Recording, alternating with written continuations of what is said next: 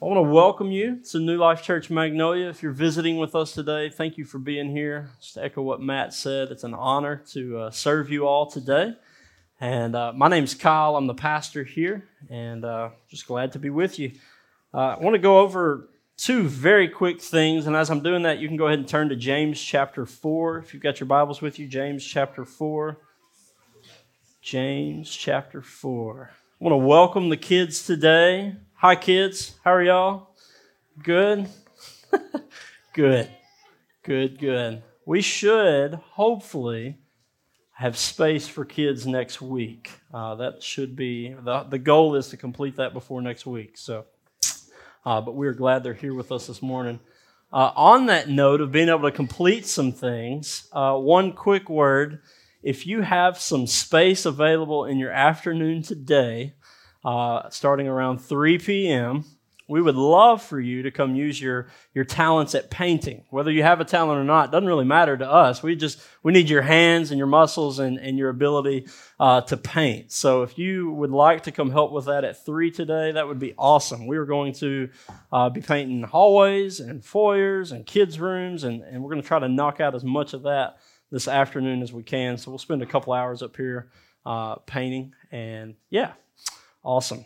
Another thing I want to mention to you is out there on the welcome table, there are these handy-dandy, not notebooks, but invite cards. Sorry, not gift cards. So, not a New Life Church gift card, sorry. It's everybody take off running, right? It's invite cards. And so what we want you to do with these is, I don't want you to just take them and just, spread them around and just drop them somewhere. I'd like for you to take 3 or 4 and then just kind of think through the week.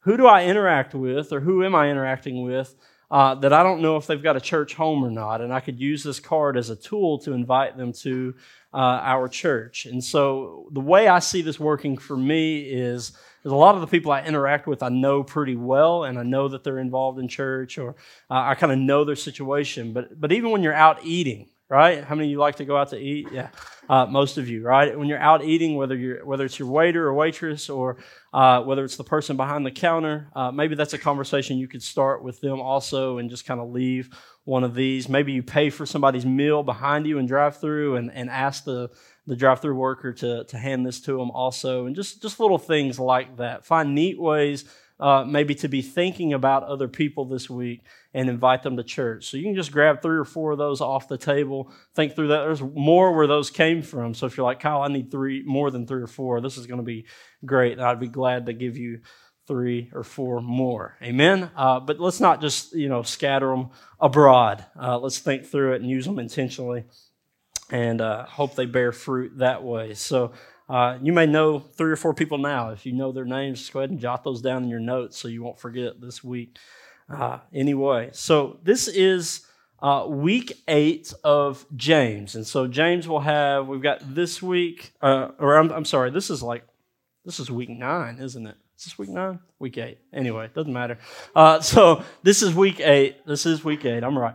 And so we've got 3 more weeks after this. We're going to do 11 weeks. So we've got 9, 10, and 11 to do of this. And then we'll break for a week, and then we'll dive into our Christmas.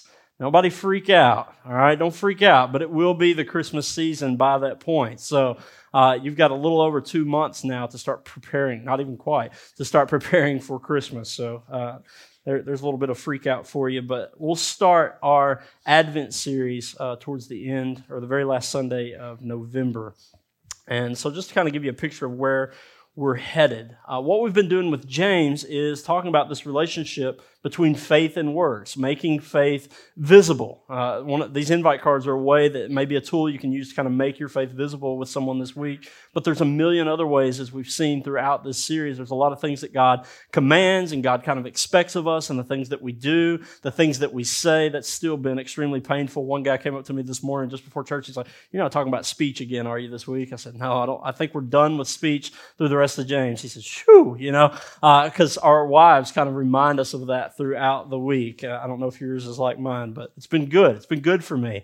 And so we won't, so as we finish that, we won't talk about the tongue anymore or the things that we say, but there are some other things. And as you'll notice, James is going to start after today He's going to make a statement at the end of today's text, and that's going to be kind of the transition into him wrapping this whole thing up. And so we're going to move forward with that today. Last week we talked about true faith seeks God's wisdom. That was kind of a two-part deal. And so we were finishing up from the week before. And what we said last week is that true faith leads to true friendship with God. And where there's not true faith, there's not a true friendship with God, because we're not operating in the wisdom of God. We're operating in the wisdom of the world, so therefore we become friends with the world, right? And the things that we say and do, we're just like the world. We value what they value. We want what they want. And so true faith leads to true wisdom, which led to true friendship. And then today, we're just kind of taking it one step further, and it feels like you're starting on this mountaintop and you're just kind of descending down, and this is kind of the final step before you're propelled into the valley of life, and this is true faith obeys God's will. So how many of you know there's your own will, and then there's God's will, right?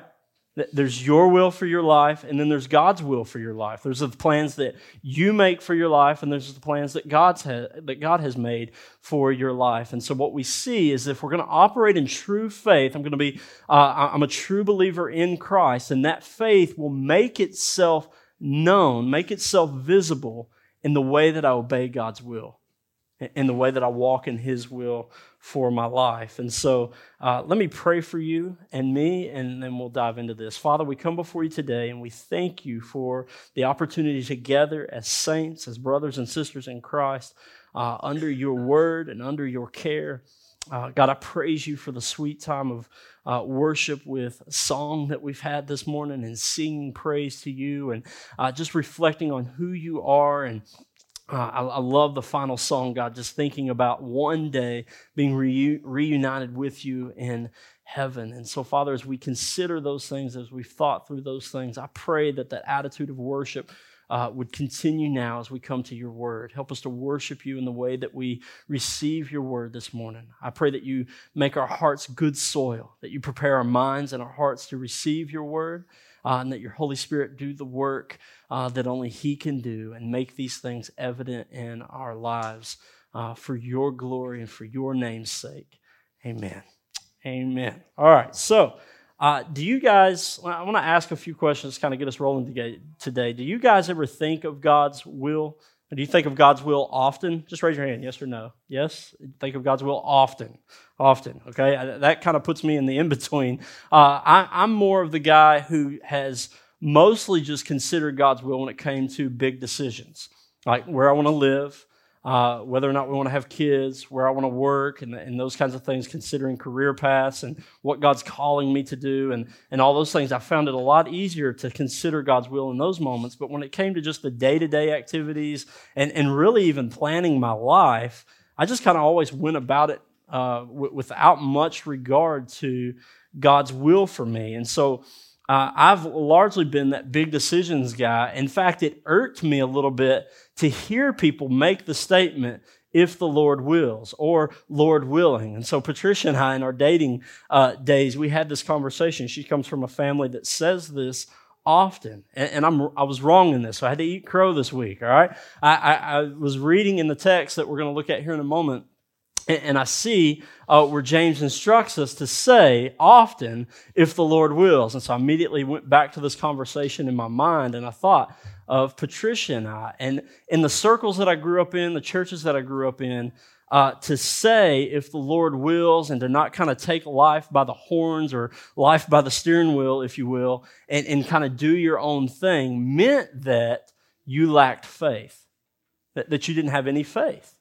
And so I came to Patricia with that understanding that if we say, well, if the Lord wills, I'm like, no, that's faithless. You can't say something like that. And James corrected me this week. And so I was able to go to Patricia, and she always rejoices when I do this. And I was able to say, honey, I was wrong. You were right, right? Men, we need to get better at this. We probably should say this more. Honey, I was wrong. You were right. And so now I told her, I said, you need to start saying that again all the time like you used to, because I like it now. And she just laughed and said, whatever.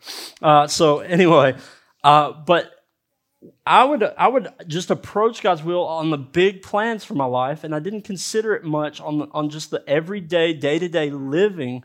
And I see now that I was wrong in this approach. I was largely just ignoring it. And so let me ask you this. Do you know that God has a will for your life specifically? That God has a will and a plan for your life specifically. Do you know that? I think that's hard for us to fathom. It's hard for us to even think about. Like, God's concerned with my life specifically? Yeah, absolutely He is. Absolutely He is. And so growing up, I always heard that God's will for my life would be dangerous, right? I just want to know the dangerous will of God. Or if we want to know God's will, then we need to pray things like, God, show me the dangerous will of your life. Like, these are the things I grew up hearing. And now what I'm realizing is one, that kind of deterred me from praying for God's will because I don't really want my life to be all that dangerous, right? I like safe. I like that's just the way I think. I'm not real risky in the way that I live life. And so it just kind of deterred me from that. But what I'm really realizing is that God's will is not dangerous. God's will is the safest place you can be. To walk in God's will is the safest place you can be in your life. Why? Because God knows all things. He sees all things. He's in the future. He's in the past. He's in the present. And He knows exactly how to order your life in such a way that it may look dangerous, but it's not dangerous at all. It's absolutely where our hearts desire to be as believers. And so Psalm 33 confirms this, and it tells us that the will of God comes from the heart of God. The will of God comes from the heart of God. So if we're thinking about the will of God coming from the heart of God, what we know is that God's will is what? It's His love for you and me. So because God loves us, He wills us. He gives us a will for our lives, and that comes from His love. And so I think most of us land in, like me, either that big decisions category. I want to consider God's will when I'm thinking about the big decisions of my life, or I want to consider God's will never. I'm just going to kind of ignore it. I'm just not going to think about it because I don't have a right understanding of God's will. And so there's three attitudes that I want to share with you today after we read. And again, as James just kind of begins to wrap up his book and work towards that, or his letter, he's addressing us and advising us to reconsider God's will, to think about it more often. So let me just read this to you, and then we'll dive into our points for today. James 4, starting in verse 13. Come now, you who say, today or tomorrow we will go into such and such a town and spend a year there and trade and make a profit. Yet you do not know what tomorrow will bring. What is your life? For you are a mist that appears for a little time and then vanishes. Instead, you ought to say, if the Lord wills, we will live and do this or that. As it is, you boast in your arrogance.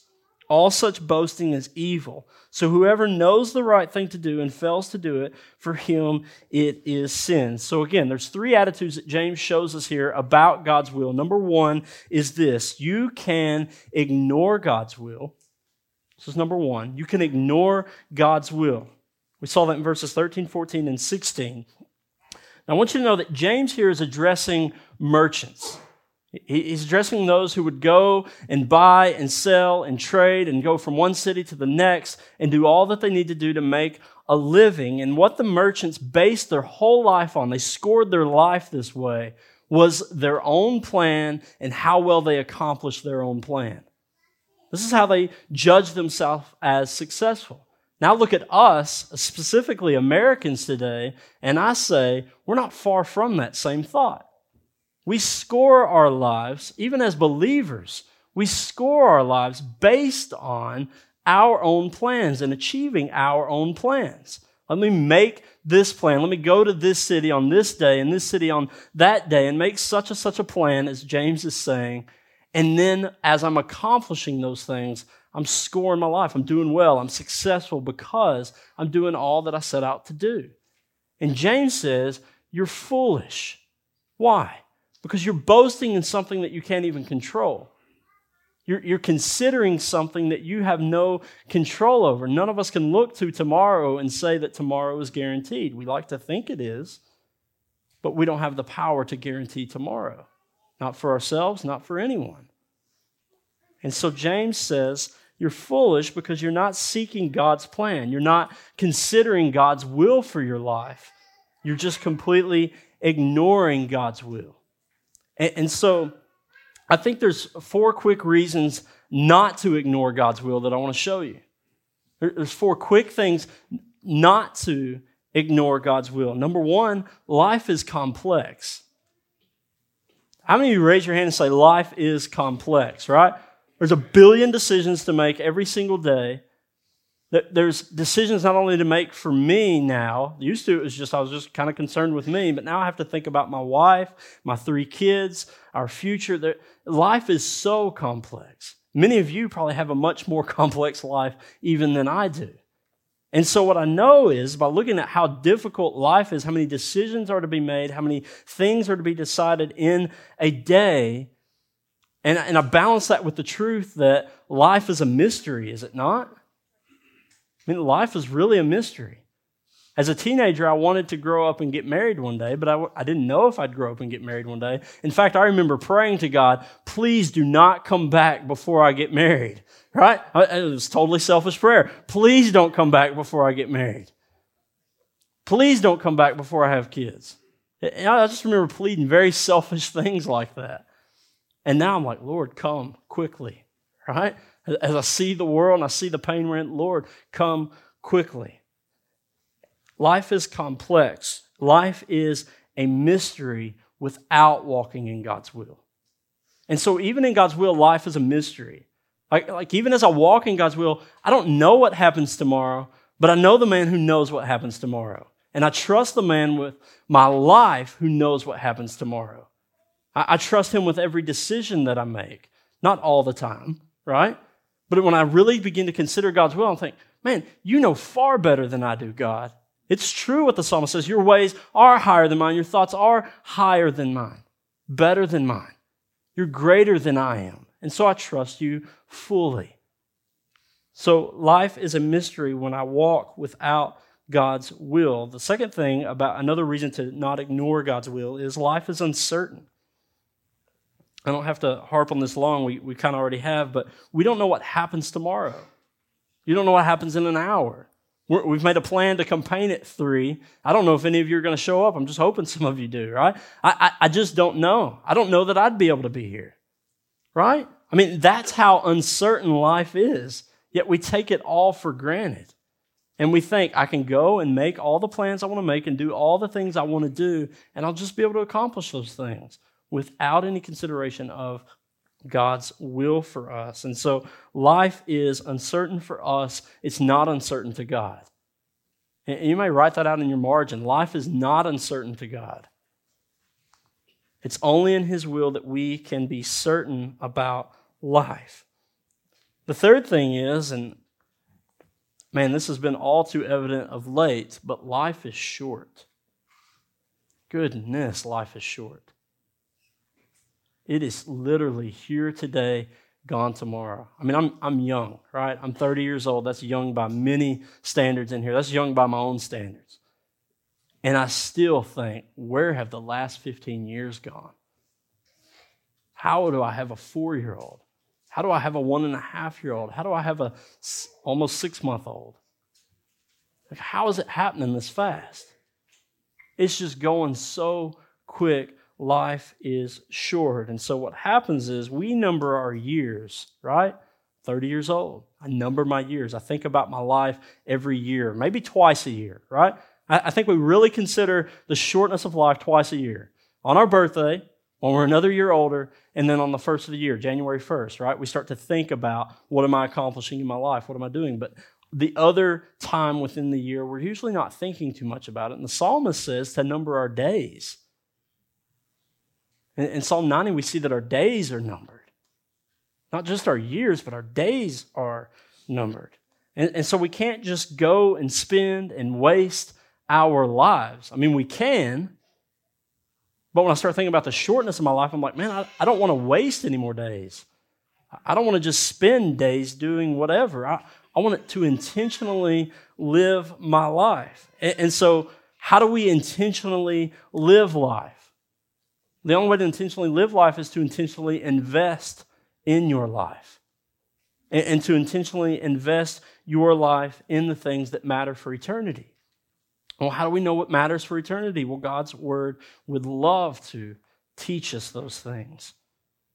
He teaches us how to invest in the things that matter for eternity. And so knowing God and obeying God for the endurance of our life is what really equals success, right? Knowing God, growing in my knowledge of Him, obeying God, growing in my knowledge of His commands, and growing in my ability to fulfill His commands. That's success. That's true success. And when I think about my life being short, I mean, I don't know all the things that I've planned 30 years out, but I know the things that I can think about today, knowing God more and obeying God better. Loving the Lord my God with all my heart, mind, soul, strength, and loving my neighbor as myself. Those are two things that I can do today that will drastically affect the next 30 years of my life. Amen? Those are the things that matters for eternity if I get 30 more years. Number 4, another reason not to ignore God's will is you and I are weak. I know we don't like to admit that. We like to think we're strong. We're weak. On our own, we're weak. And so our boasting in our time and in our plans and in the things we hope to accomplish is only covering up our weaknesses.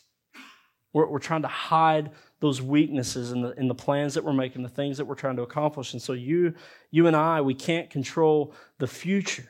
And so boasting in the future and all that we're going to do is sinful. Now, that doesn't mean that it's sinful to make plans. It means it's sinful to totally rely on that plan with no consideration to what God's will for your life is. Why? Why is that sinful? Well, because that puts you in God's place. That makes you God of your life and not God of your life, right? If I'm going to make the plans, I'm going to do all that I want to do without any consideration to God's will, who created me, for my life, then that means I become God. I become the most important being in my life, not Him. And so we've got to be careful because we are weak. It's foolish for us to ignore God's will. I like to go hiking, backpacking. I try to go about twice a year, and they're not always successful. But one thing, we don't have to go into that, but one thing, sometimes you just take some weaker brothers with you, right? And they just can't keep up. So anyway, not Joe, though. Joe, he's got it going on. If you ever want to go on a long hike, take Joe. He'll keep up with you. Not mentioning any other names. But one of the things we never do is we never set out without a map. We just don't do that. I mean, we're on marked trails. We're not just blazing through the woods on a bridge, but we've got marked trails. But there are many times, even with a map, you come to a fork in the trail, and you're like, I don't know which way to go. So what do? Pull your map out of your pocket, look at the map, and say, okay, we're supposed to go left here. We're supposed to go right here. What do we do with that map? What am I doing with that map? I'm keeping my guide close, right? I'm making sure that my guide is always with me. Why? Because my guide knows better than I know. And it's the same with God. To ignore God's will is to not keep my guide close. It's to say, God, I'm guide. I'm the guide of my life. I don't need you. And so it's foolish to ignore God's will in the same way that it would be foolish for us to embark on those hikes without a map. Amen? Number 2. So you can ignore God's will. The second thing you can do is disobey God's will, which is what verse 17 is getting at. It says, for to you who knows what to do and does not do it, for him it is sin. And so to disobey God's will, and I won't spend much time on this because I think we get this one pretty well, but to disobey God's will shows more pride than ignoring God's will. Because if I'm just ignoring God's will, I'm not trying to learn it or understand it, that's one thing.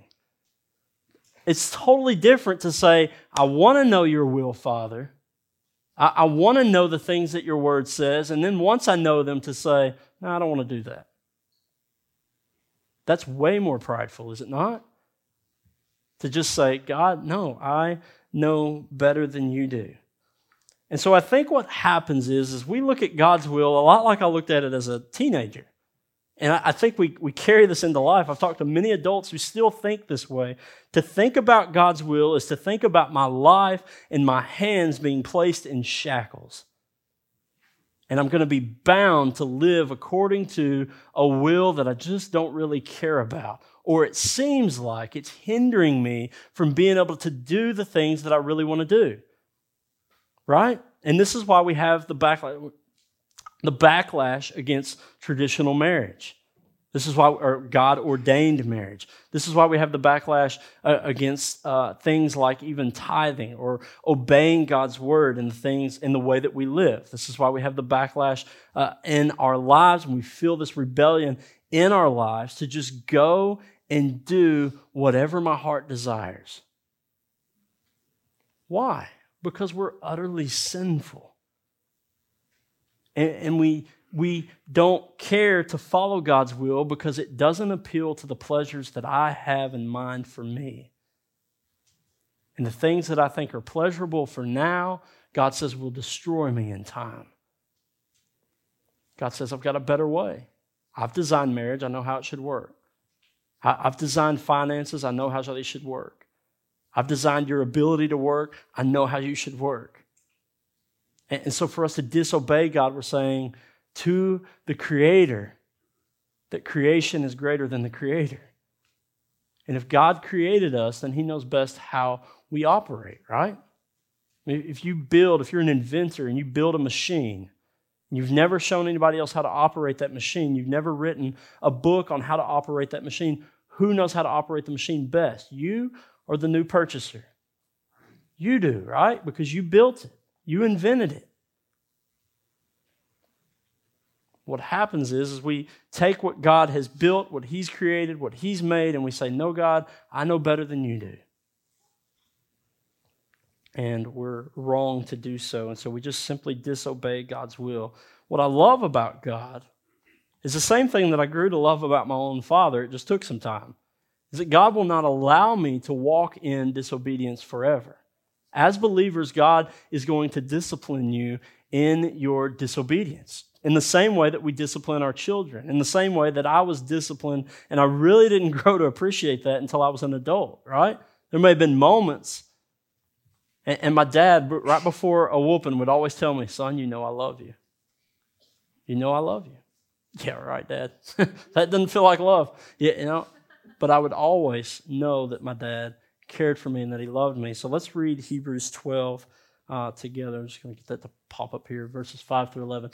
And have you forgotten the exhortation that addresses you as sons? My son, do not regard lightly the discipline of the Lord, nor be weary when reproved by Him. For the Lord disciplines the one He loves and chastises every son whom He receives. It is for discipline that you have to endure. God is treating you as sons. For what son is there whom his father does not discipline? If you are left without discipline in which all have participated, then you are illegitimate children and not sons.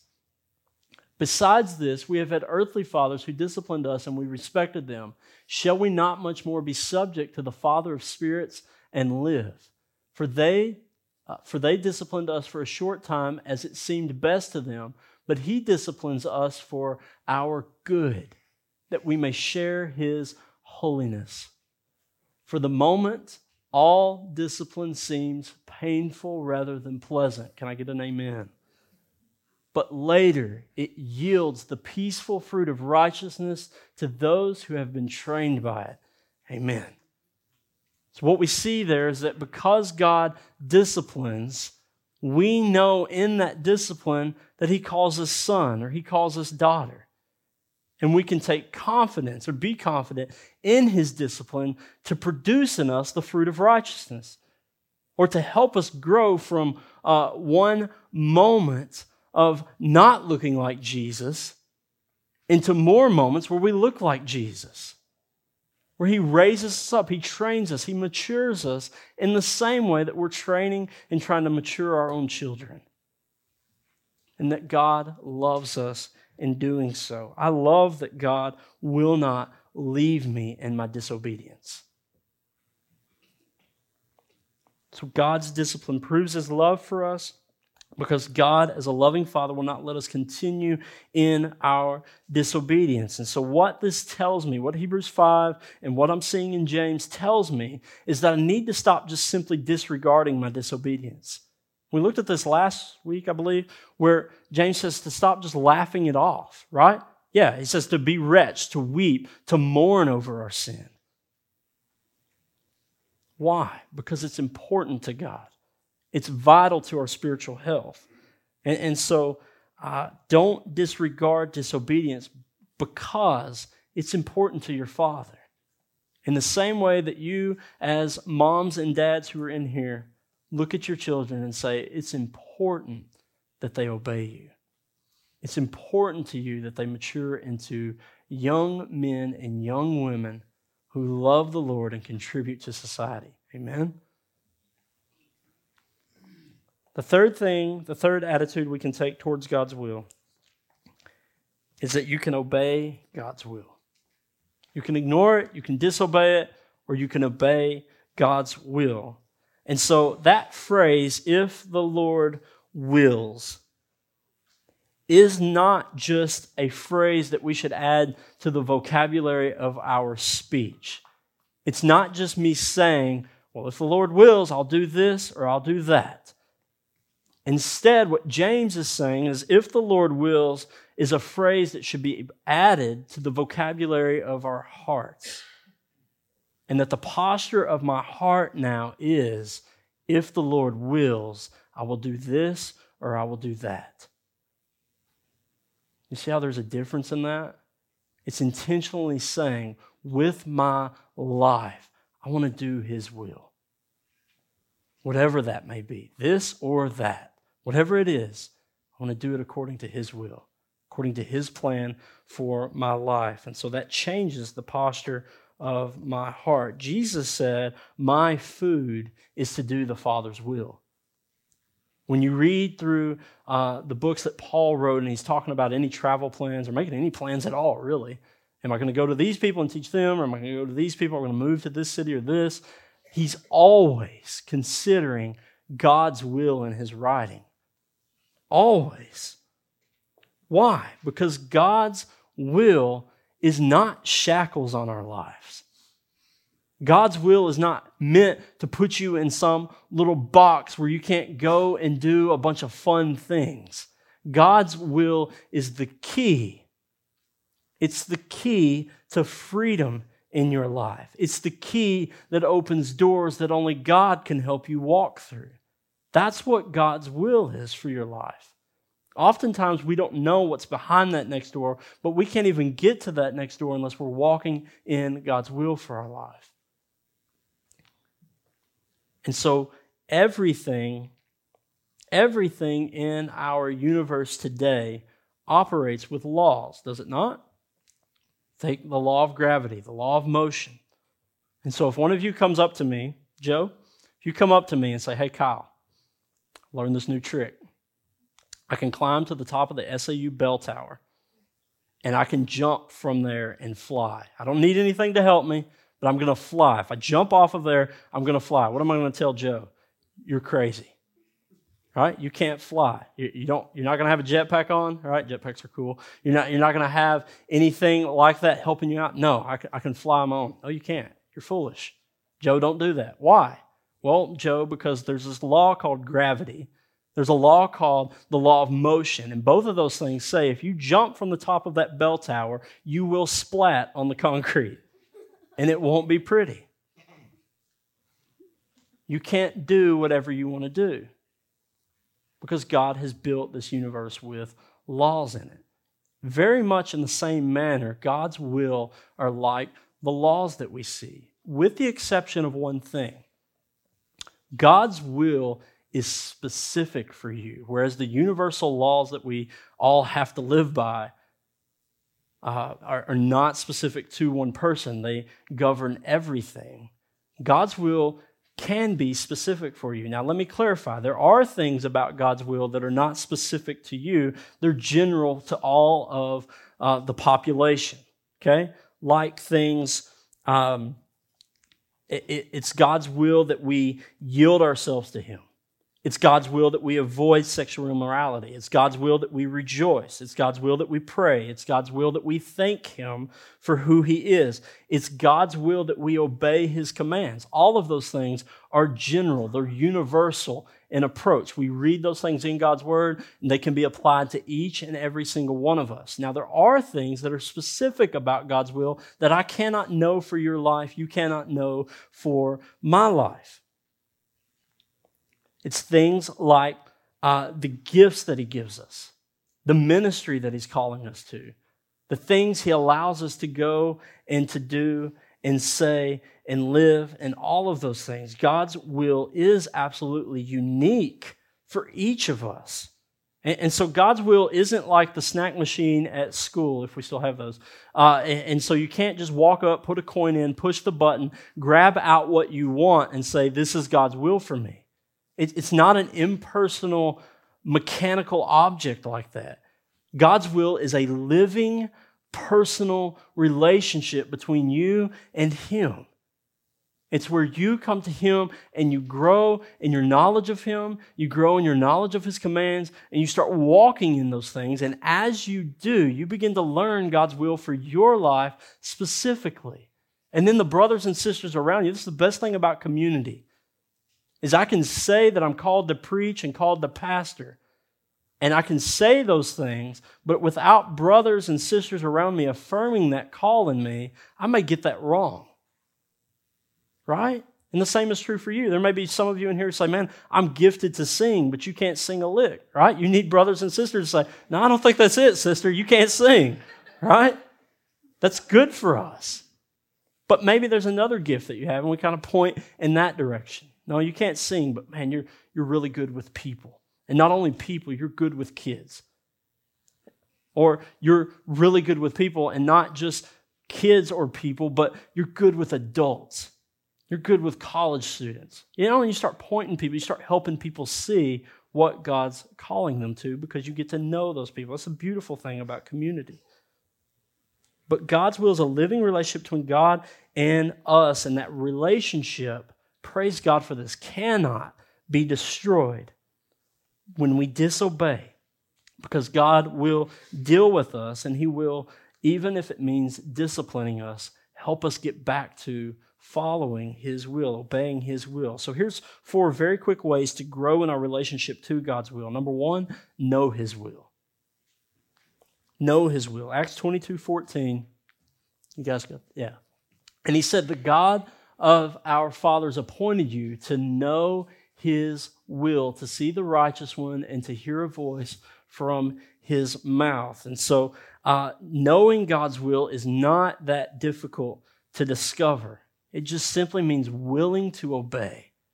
I'm willing to obey God, and as I'm obeying, He's going to help me walk in His will. He's going to reveal His will for us. John 7:17 confirms that, where it says, if anyone's will is to do God's will, he will know whether the teaching is from God or whether I'm speaking on my own authority. So again, if our will is to do God's will, we'll begin to know what's truly God's will for our lives and what's not. Amen? So everything about your life is important to God. He has a plan for your life. The second way to kind of grow in your relationship to God's will is to understand His will. Ephesians 5:17 says, therefore, do not be foolish, but understand what the will of the Lord is. How do we understand the will of the Lord? Again, it's just faithful obedience. It's seeking to grow in spiritual wisdom. Amen? It's coming to God and say, God, I don't know what you would want me to do with my life. Here's some things I see you commanding, so I'm going to obey those. And as I'm obeying those, God, would you reveal your will to me? I think a lot of times people say, I don't know God's will for my life, or I don't know how to find God's will for my life. because what God's will for my life is not lining up with what my will for my life is. Does that make sense? I hear this a lot, a whole lot, especially in young people. I don't know God's will for my life. And maybe that's true, but I think a lot of times what I've encountered is, yeah, you do know God's will for your life, but you don't like that will for your life, so you want to do something different, right? And so you go against that, and you start to try to do your own thing. Third thing to grow in relationship with God's will is prove God's will. This is what I'm talking about. Romans 12:2 tells us to not be conformed any longer to the ways and customs of the world, but to be transformed by the renewal of your mind, that by testing you may discern what? What is the will of God? What is good and acceptable and perfect? So we prove God's will. And how do you prove it? Well, the verb there is to prove by experience. To prove by experience. So we learn God's will by working at it. In other words, we don't just sit and not do anything until we know God's specific will for our life. We take steps. We do what He commands. We do what we know He is asking us to do, even if it's just the commands we're reading in the Bible, like to love God with all my heart, mind, soul, strength, and to love my neighbor as myself. I'm going to start with those two things. And then I'm going to let God make that more specific in my life. I'm going to let Him show me how that plays out in my life. But right now, I'm just going to obey Him.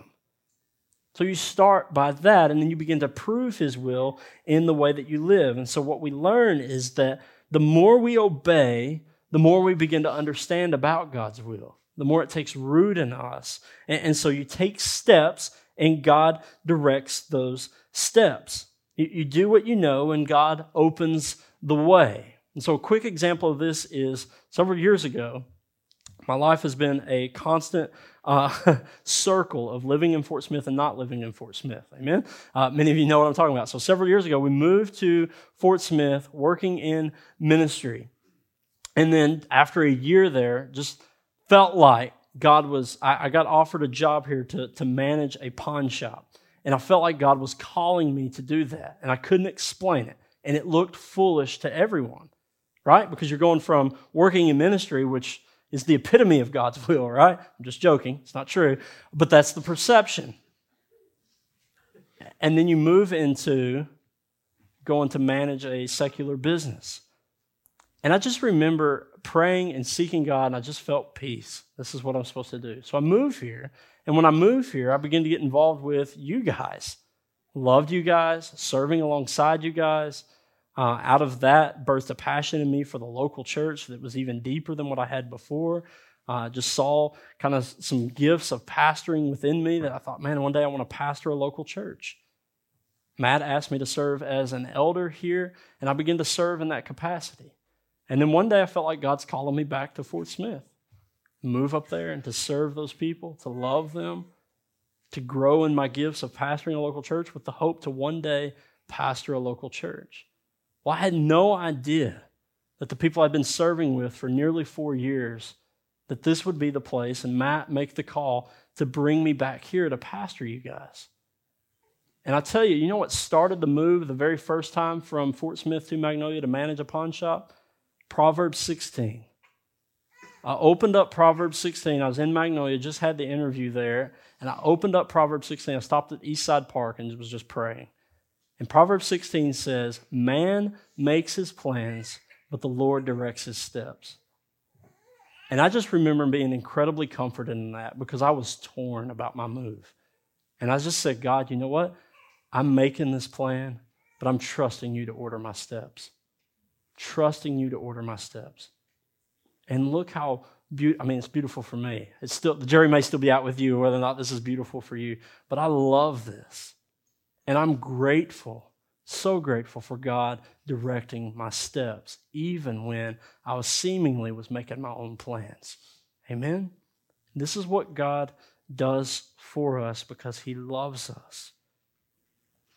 A fourth way to grow in His relationship to His will is to do God's will from the heart. Now, you can do God's will, or you can do God's will from the heart. Ephesians 6:6 is going to back this up, where it says, not by the way of eye service as people pleasers, but as bondservants of Christ doing the will of God from the heart. And so this looks drastically different. Do you want to know the secret of life?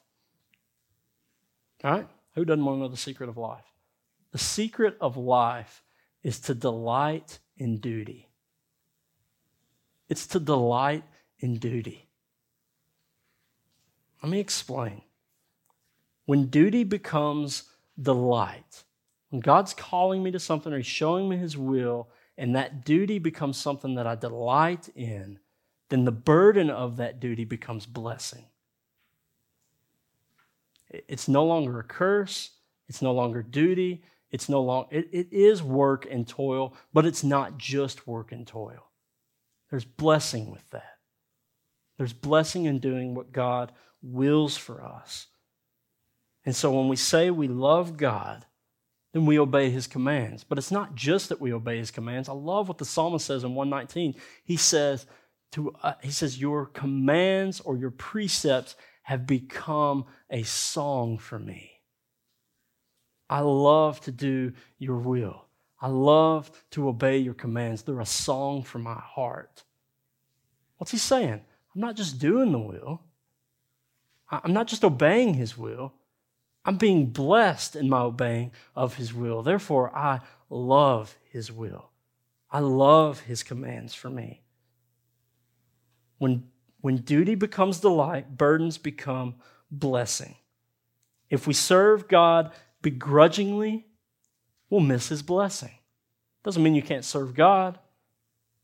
But there are moments, and all of us go through these seasons of I'm just showing up to serve today in little life begrudgingly, right? I mean, you can admit it. It's okay. I'm showing up to work the hospitality table, but it's begrudgingly. I don't want to be here. I'm showing up to work the sound booth, but it's begrudgingly. I've got to sing this song about Jesus today, and my heart's just not there. I'm doing it begrudgingly. Right? I mean, if we're honest, we all hit those points. And if we serve God begrudgingly, we miss the blessing. And that's where burnout happens. Burnout happens when duty becomes duty and not delight. Burnout happens when burdens become curses and not blessing. When I take my eyes off of the Father and the things that He's gifted me to do, and He's called me to do, and I place them on me and my own comforts and what I want to do, then the burdens are simply burdens. They're curses. When I'm looking to the Father, I'm saying, thank you, God, for the gift You've given me to serve these people today. Thank you, God, for the heart You've given me for this. And though I don't always want to be here, I want to be here. I love You. I'm not doing this begrudgingly, right? And where that happens, it becomes blessing. We desire to do that. The duty becomes delight. And so when ministry becomes just work instead of ministry, it's a curse for us. It's no longer fun. I don't want to do it anymore. And I think we go through those seasons. And when you go through those seasons, it's good for you to say, I'm doing this begrudgingly and I'm about to burn out. I need a break. And to get your heart right. To pray before God. To ask God. Renew the desire. Renew a right spirit. Please. Amen? There's nothing wrong with that. In fact, that's good wisdom. It's better wisdom to step back and say, I can't do this right now. My heart's not in it. My heart's not right. Than it is to keep going about it saying, I'm just going to do this, but man, I don't want to be here. And you just get more and more bitter in that. Amen? If we do God's will from the heart, we're enriched even when that task is difficult. And so here's what I want everybody to hear and hear today. I don't want you to ever think that failure in knowing or doing God's will is somehow permanently affecting your relationship with Jesus. You understand what I'm saying? I don't want you to think that knowing or that failing to know or do God's will is permanently, in a negative way, affecting your relationship with Jesus. It's not permanent. Why? Because what we saw last week is He gives more grace. He grants more grace. He's not going to leave us in our disobedience. He's going to call us back to obedience, even if it means discipline, which is not fun for the season, but is meaningful for the rest of my life. Amen? And so, never think that. I don't want any of you to walk away today saying, man, I failed to know God's will. I failed to do God's will. And then to think that somehow that's negatively affecting your relationship with Jesus permanently. It's not permanent. He gives more grace. He restores the weary. He gives strength to those who are waning in strength. He wants to help you. Amen? He's right there beside you. And so we, knowing that, can confess our sins. We can receive the forgiveness of the Lord over those sins. And then we can learn from those mistakes. Right? I started serving God begrudgingly for like 3 months in Little Life. And then I hated it. I didn't like the kids. I didn't like the parents. I didn't like anybody at my church anymore. Right? We laugh, but people do those things. And so now I can look back and I can say, man, I did it then. So now when I begin to see that I'm serving begrudgingly, I just need to step back. I need to call Mandy, say, hey, give me a week off. Give me a week off. I need to talk to my home group about it. Talk to a fellow sister or brother in Christ about it. Have them pray with me. Take steps to see my soul restored. Why? Because the body's counting on you. The body's better when you're serving. The body's better when you're walking in God's will than it is when you're not walking in God's will. Amen? All of you know this to be true. It's better. There are things that you guys are way better at than I will ever be good at. It's just true. I'm okay with that. I like that. It's the way the body operates. And that's why we've called Alan to come and serve here. Alan does things better than I do. He knows how to make disciples better than I know how to make disciples. So what do I want to do? Do I want to push him away and say, man, I don't want that guy here because he's going to make me look bad? No. I want Alan to come and show me how to make disciples better. I want him to show all of us how to make disciples better. Why? That makes the body better. This church can live on whether Kyle's here or not if we focus on the health of the church. Amen? I don't know that I've got tomorrow. I don't know that I've got 2 more years. I don't know these things. So I'm going to take steps today to do what's best for the body around me. Amen? That's just me speaking as pastor. That looks differently for the rest of you, but not much differently. Amen? I love you guys. Why don't you stand to your feet this morning?